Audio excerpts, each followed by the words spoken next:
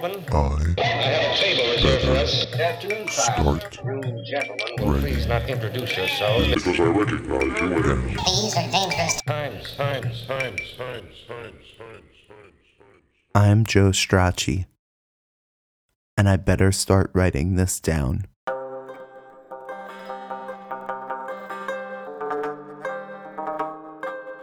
Episode 5. I didn't even ask to be born. I didn't even ask to be born.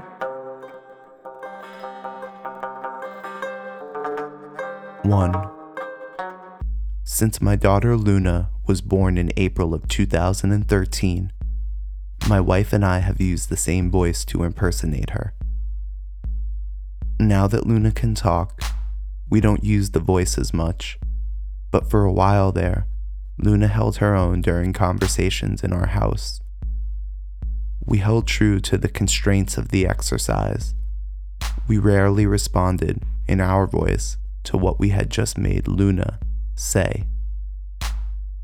One of my favorite lines of Luna speak was a specific phrase deployed whenever she was annoyed by something or pissed off, like her father, for no apparent reason, although I remember it coming up most frequently during diaper changes. I didn't even ask to be born.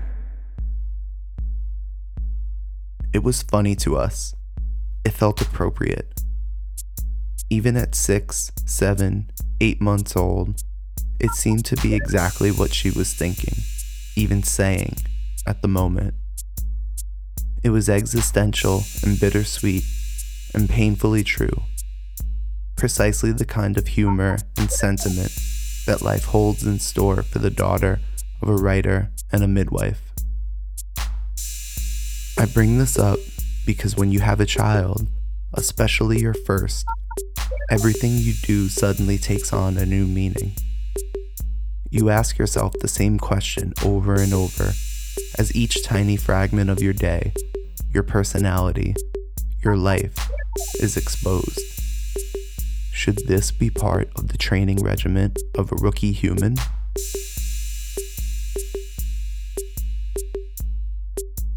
Two. No matter what your viewpoint on life is, there's an essential question that every thought, if you pull the loose threads long enough, eventually leads back to, why am I here? Why am I here? Why am I here? The reason for this is twofold.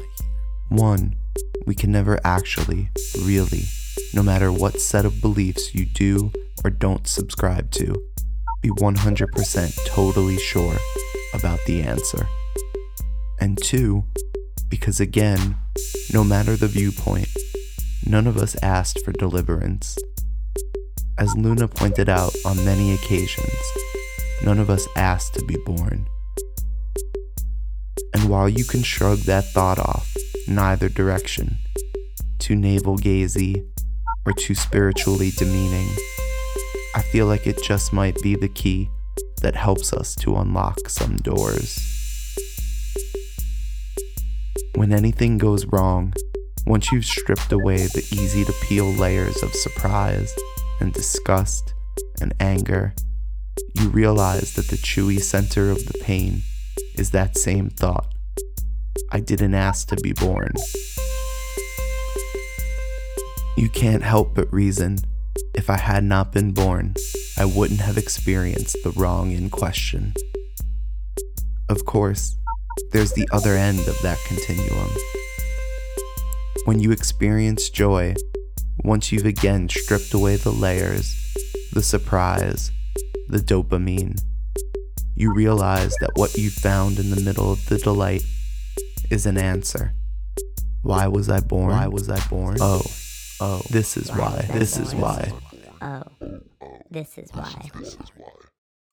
But what if there's something else? What if there's something in the middle that is more sustainable, even if it is harder to get your lasso around? The answer not to why you were born, or what you were put here to do, or how to achieve lasting, fulfilling happiness, but a reframing of the question that winds up delivering an answer so simple that it feels like it couldn't possibly be true.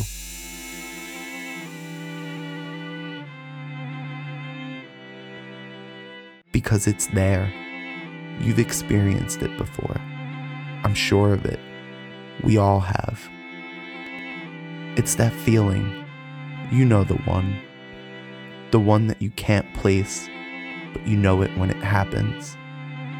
You can't explain it without scrunching up your lips and curling your fingers and shaking your hands while searching for the words. And even then, nothing. I can remember that feeling. I've had it on a winter day, eating breakfast with my family, the sun shining in through the window. No place to rush to, nobody that needs us. The food tasted good, and the coffee was hot, and the water was cold. That's when you feel it. It hits you, and you can't anticipate it. You can't replicate it. It has nothing to do with the food, or the day, or the sun. You take a picture of it, and maybe, if you're lucky, it helps to bring you back in time later on, but it's never quite the same.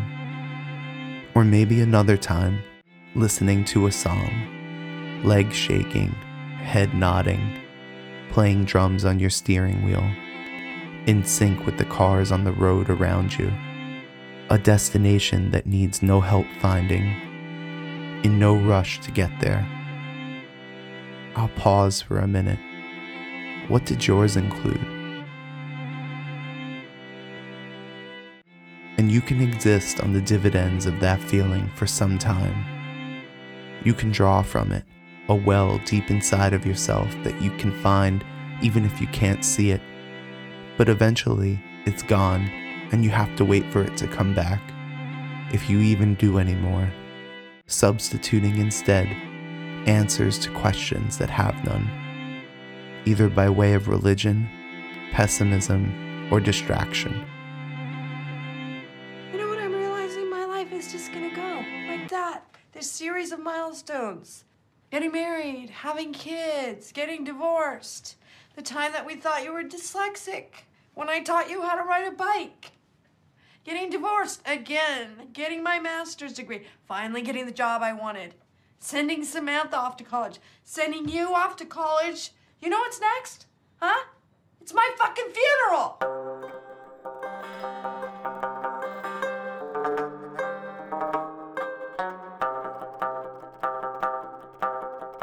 Three. Finally, Act 3. There's the question that brings these two ideas together. How do you include the armchair philosophy of Act 2 into the training regimen for your rookie human of Act 1? And before I answer, without actually answering, consider this passage from Charles D'Ambrosio's essay, Wailing Out West. What's left to say? I wish I had some children that were around going, "Daddy, Daddy," so I could provide a wise, impartial answer, or at least pour a glass of milk for them.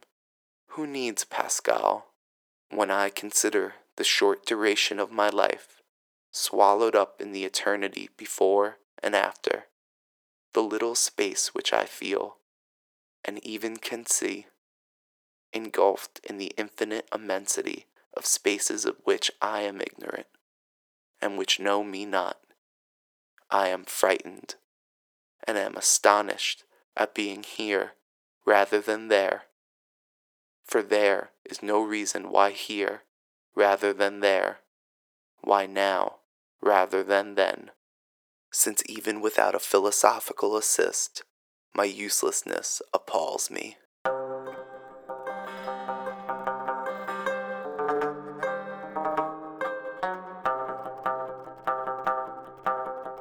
How do you teach a child to prepare for something unknown? A feeling that will strike without warning and will take a different shape every time.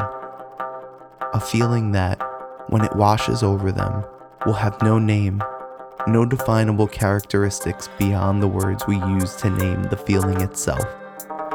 Certainly nothing that can be reverse engineered. And worse, that the very thing that makes it special is the fact that you can't experience it very often. I don't know. I don't know. I don't know. Hopefully, you try and soften your rookie human up by allowing them a voice before they can speak. And you teach them from the start that there is humor and love and laughter to be drawn, and even more to the point, that is precisely when it must be drawn, from even the most dire of situations, such as a dirty diaper, a lack of milk, a need to sleep. And hopefully, as they grow, whatever other horrible occurrences that might stomp into their path.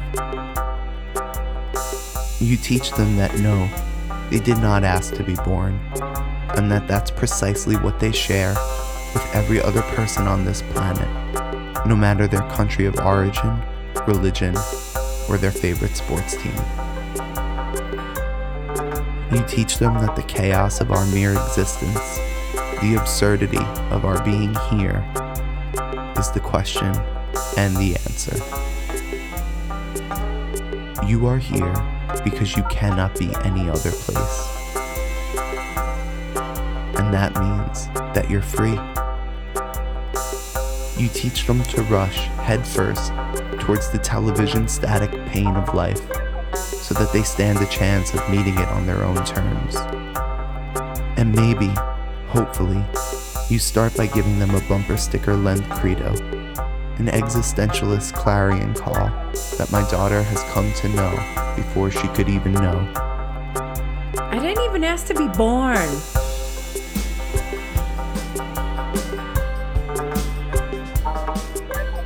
For more information about I Better Start Writing This Down, visit ibetterstart.net.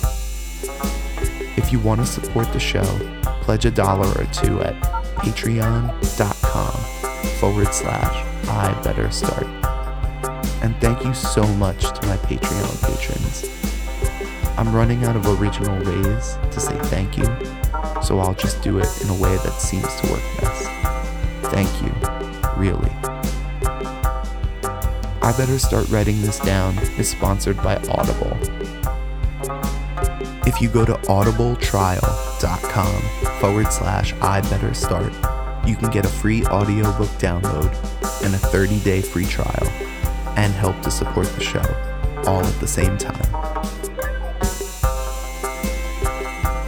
Audible has over 150,000 titles to choose from.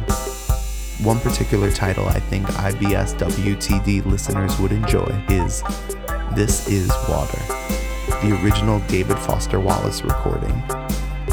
It's the commencement address that Wallace gave at Kenyon College in 2005, a commencement address that has taken on a life of its own.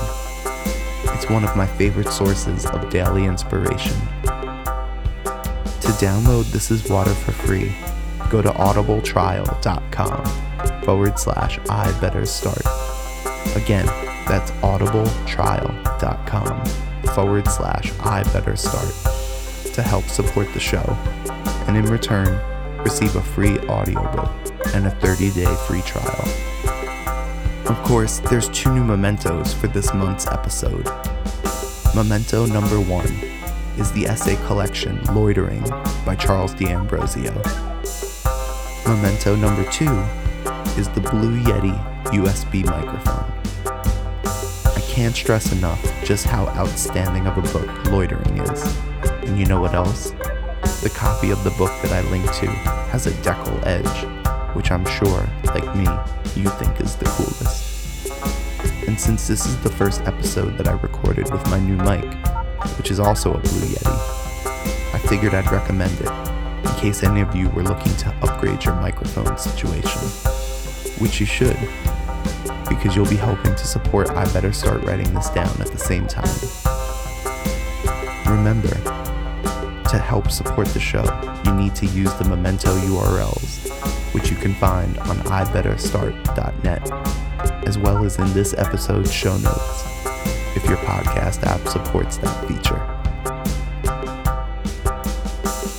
I Better Start Writing This Down has a robust social media presence. Twitter, Instagram, Tumblr, Facebook, We're everywhere. All you need to remember, our username in all of those spaces, I better start. That's it. Hopefully, you wrote it down. Came to see you the other day.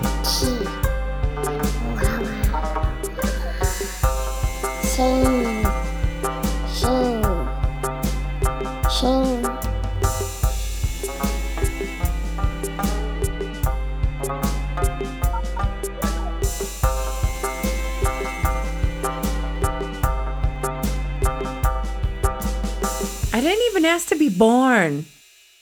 Do it a little slower. I didn't even ask to be born.